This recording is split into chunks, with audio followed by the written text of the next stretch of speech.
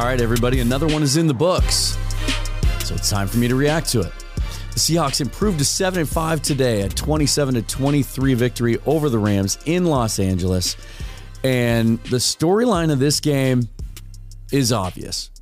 Or is it? Geno Smith got a chance to lead the team down and get that game-winning drive that's, to this point, he has not had on his resume. He had that chance last week, twice actually, against the Raiders, once at the end of regulation, once in overtime, failed both times. He got that chance again today, and he made it count.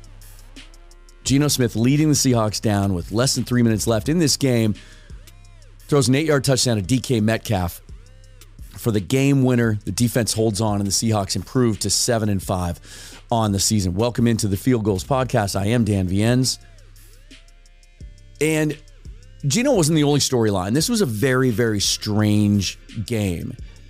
And I'll go over some of those storylines in just a bit. But I think that this is one of those Quentin Tarantino type scripted games where let's start at the end and then we're going to roll it back to the beginning and kind of figure out how we got to the end.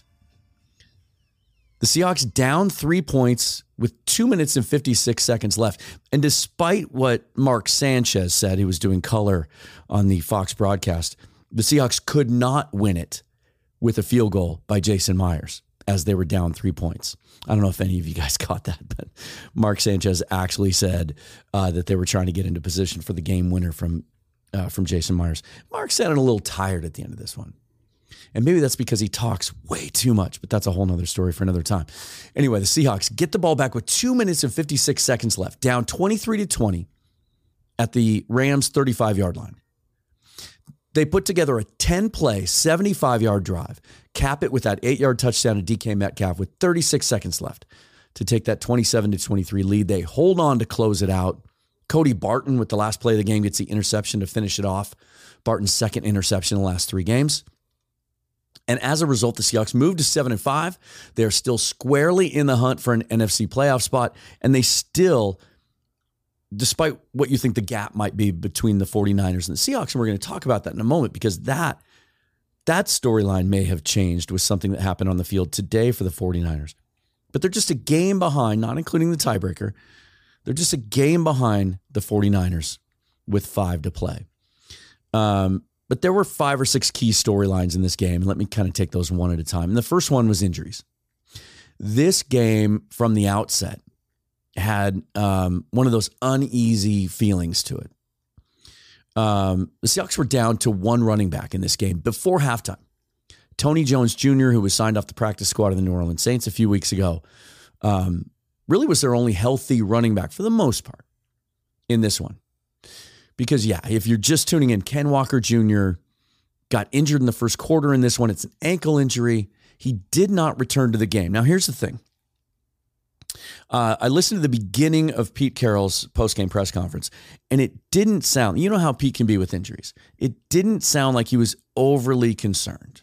He said, as they usually do, we'll have to take a look at it when we get back home.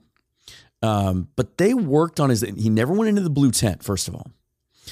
Trainers worked on him for about 10 minutes, and the on-field analyst was saying that they were trying different padding in his shoes, which would indicate to me it was a foot injury. But Pete Carroll, when they ruled him out for the game, they said it was an ankle injury, and Carroll confirmed that after the game, that it's an ankle. So it sounds to me like it's a traditional ankle injury. It's not a high ankle injury, those types that can keep you out for 4 to 6 weeks. So maybe there's some good news here. But he wasn't able to return to the game. So then you're down to DJ Dallas. Well, Dallas got hurt, I think, on the next drive and couldn't finish the first half. Now, DJ Dallas really gutted this game out. And there were times in the second half when he came back into the game, most of them on obvious passing downs where his ability as a pass protector could be used. But the Seahawks didn't shy away from handing the ball a couple of times in the second half as well. So Dallas wasn't 100%, but being down to just Tony Jones Jr., he really gutted it up.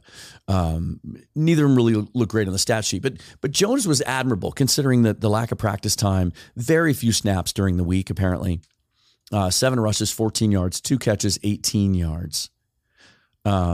but he ran hard and he had converted a first down at one point.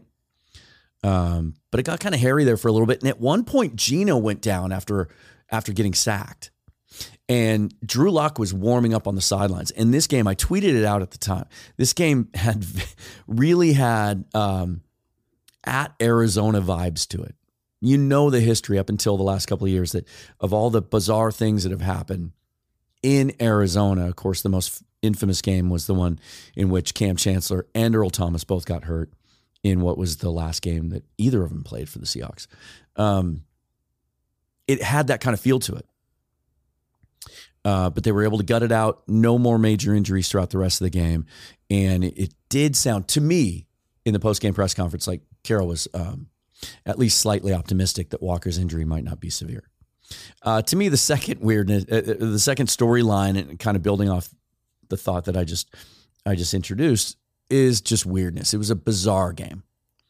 Early on this, first of all, we know, if you listen to the show earlier this week with Jackson Bevins joining the podcast, this was a game that we felt, and I think we certainly weren't alone, that the Seahawks needed to, coming off that disappointing loss to the Raiders, needed to come out and beat a team that was down. The Rams were decimated. The injuries, we know them all, right? Matthew Stafford actually placed on injured reserve today. He will not be back. Eligible to come back with 2 weeks left in the season, but probably won't. It's being speculated that he is done for the year and really is going to be evaluating his career, it sounds like, with neck injuries and the concussion issues that he's dealt with. Cooper Kupp out on injured reserve. Allen Robinson out on injured reserve. And then on defense, Aaron Donald. They're outstanding interior defensive lineman out for this game. And all the havoc he has wreaked upon the Seahawks in matchups over the last few years. You felt like you were getting this team when they were down. John Wolford starting at quarterback for them, Cam Akers in the backfield, and Akers, was a guy who was in the doghouse this year with Sean McVay. They tried to trade him, they couldn't, and then they end up releasing Darrell Henderson. They have some other injuries. They have to go with Cam Akers. A decimated Rams roster, to be sure.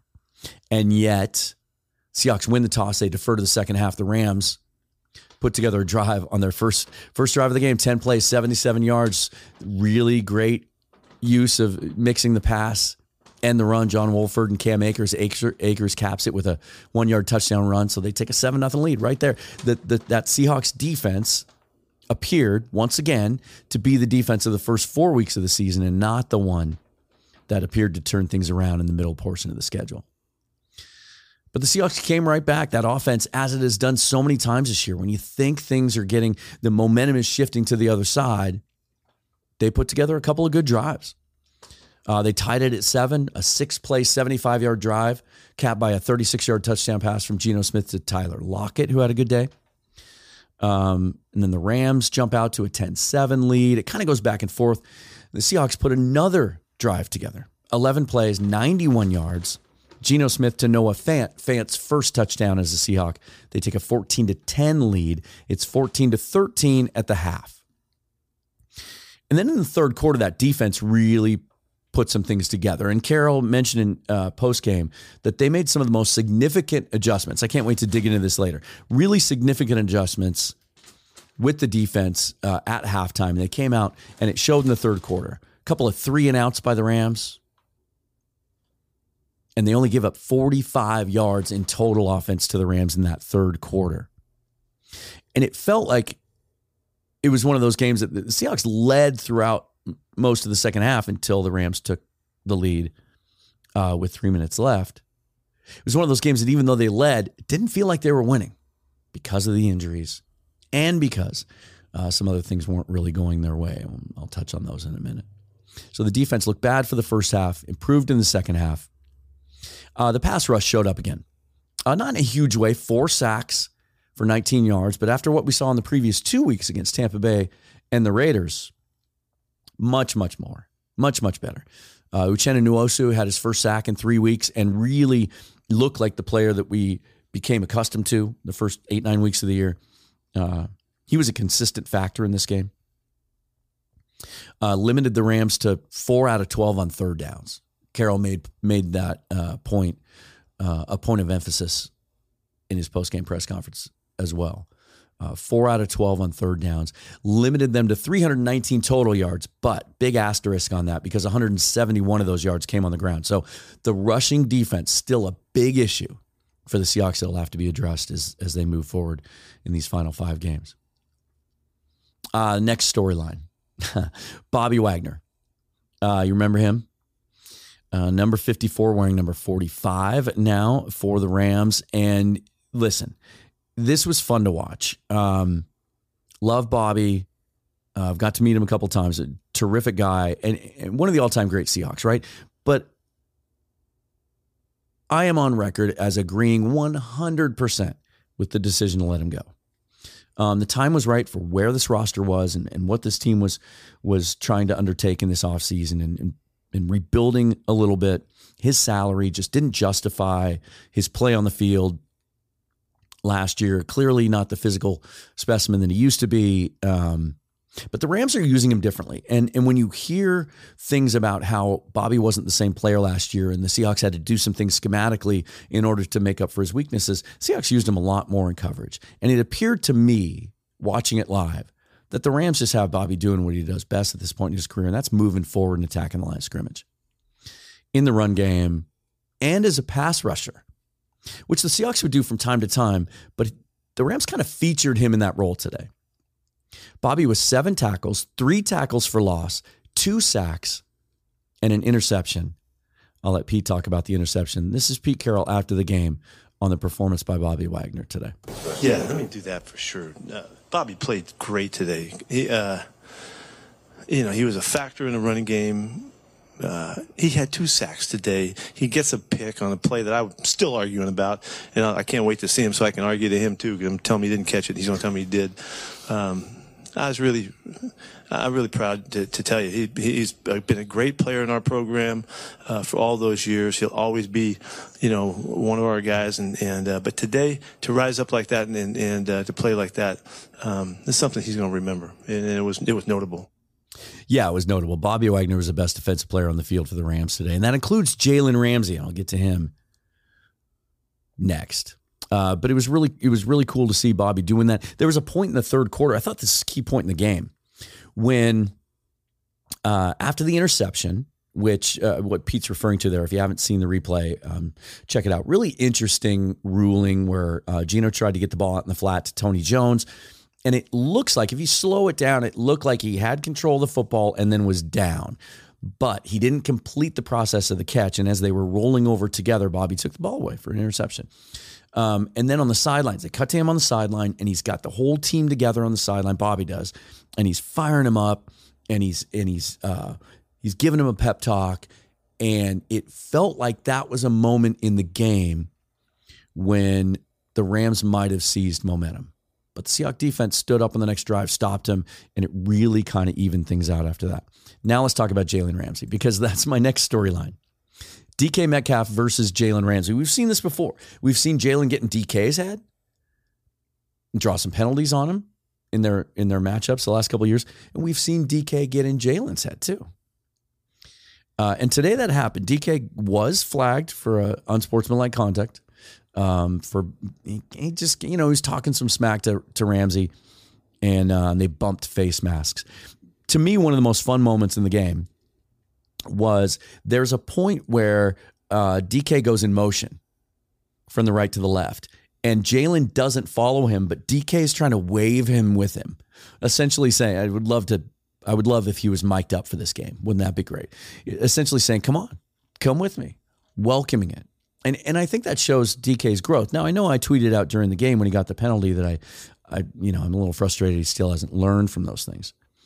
But if you think about DK a couple of years ago and how much Jalen got in his head, there was one game in particular I'm remembering, I think it was in LA also, where DK kind of took himself out of the game because he was just so intense and he was so frustrated by what Ramsey was doing to him. Not today. DK was a better player. 8 catches for 127 yards in that game-winning touchdown. And on that game-winning touchdown, we're going to talk about it from Geno's perspective in a second, but that's a really really difficult ball to catch in a tight window with Jalen Ramsey draped all over you and actually grabbing his jersey twice. You could have easily justified defensive holding there. I'm glad that refs let it go. It was the kind of stuff that happens on almost every play, but I'll just beat him on an inside route.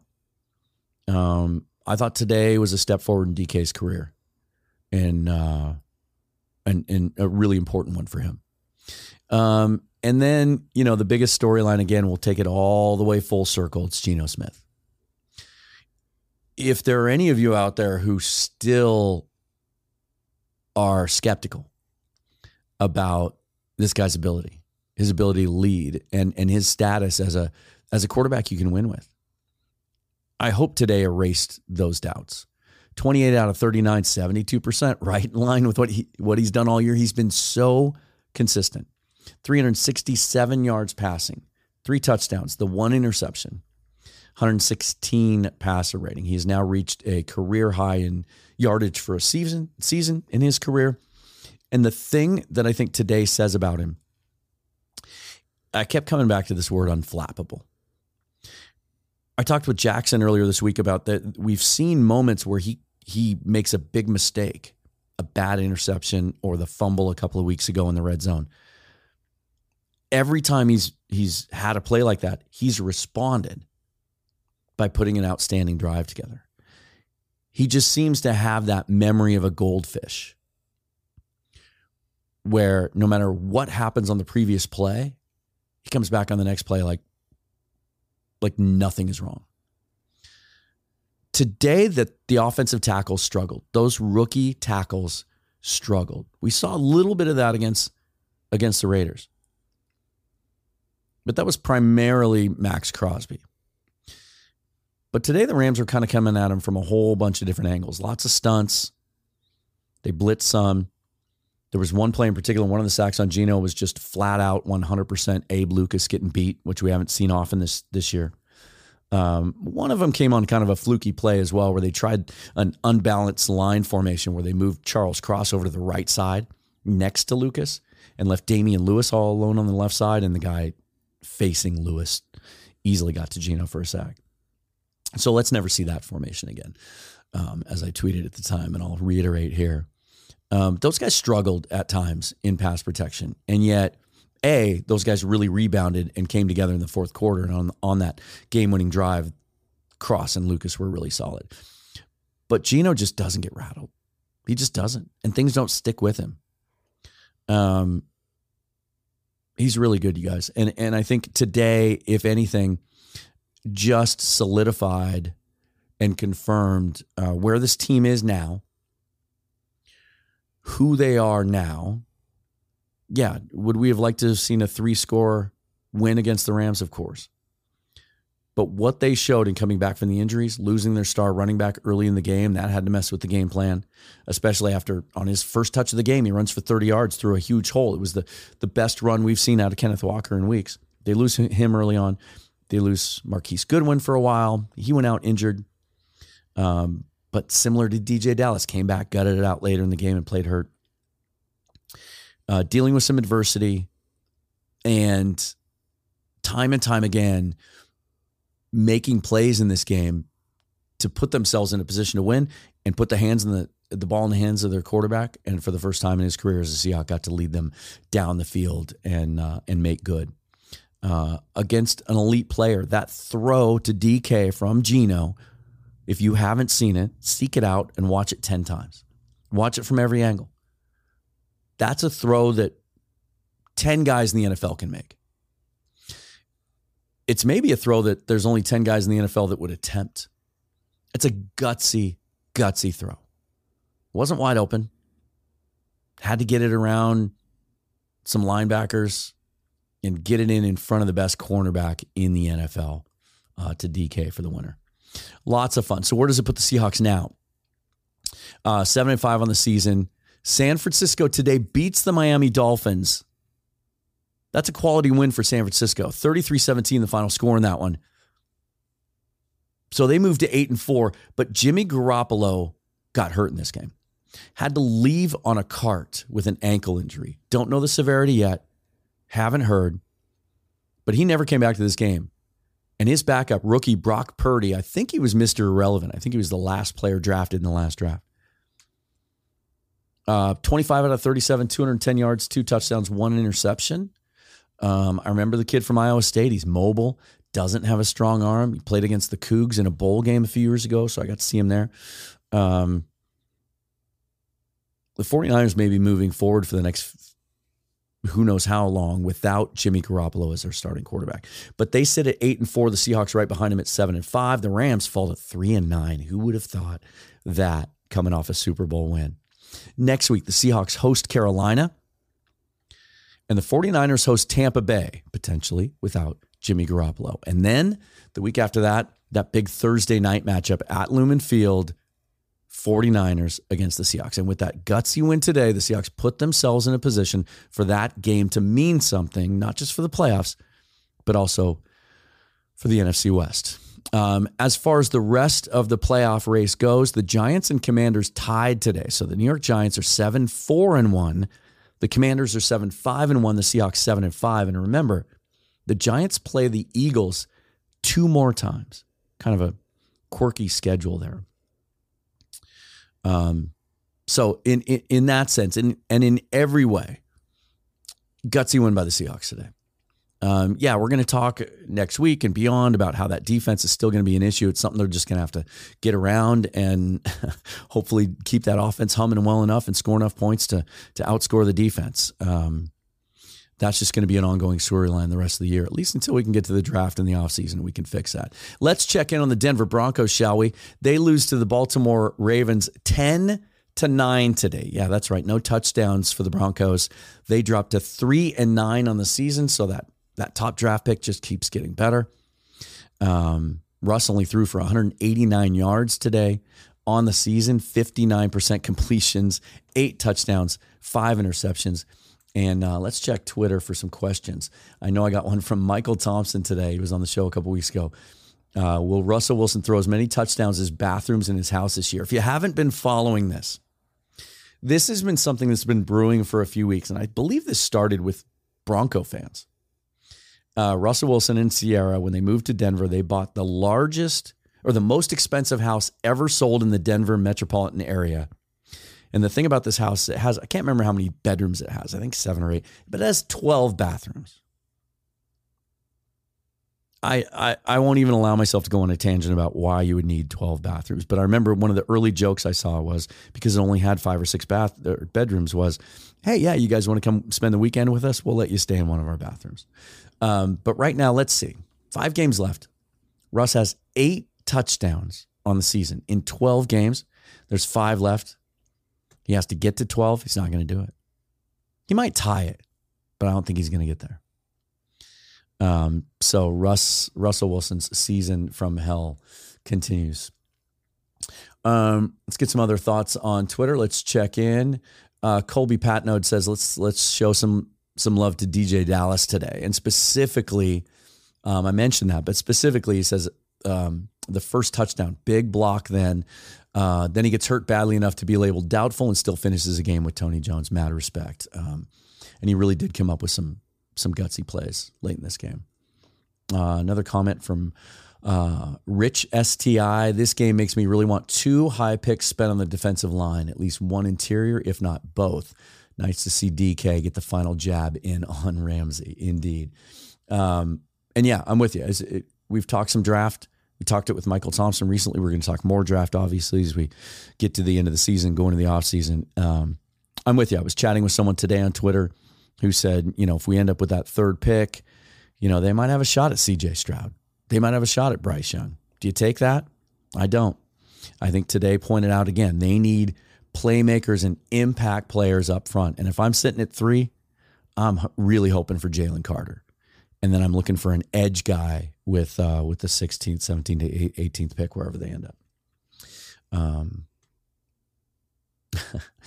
Nice comment on StreamYard, which I used to stream, from Casey Heron. Just want to give him a little shout out. So anyway, that's going to do it for me. That's my reaction. The Seahawks win 27-23 today against the Rams to move to 7-5 and stay right smack in the middle of the NFC playoff race. Next week, they play the Carolina Panthers at home. We'll preview that game later this week. Look for that. Make sure to subscribe to the podcast so you get notifications of new episodes. Follow me on Twitter at Seahawks Forever. And listen to Dana's episode later this week as well. And read Field Goals. They probably already have 3 or 4 reaction pieces up from the game today, written as well as you can find anywhere on the interwebs. So we'll see you soon. Big win for the Seahawks. Go Hawks. I'll talk to you soon.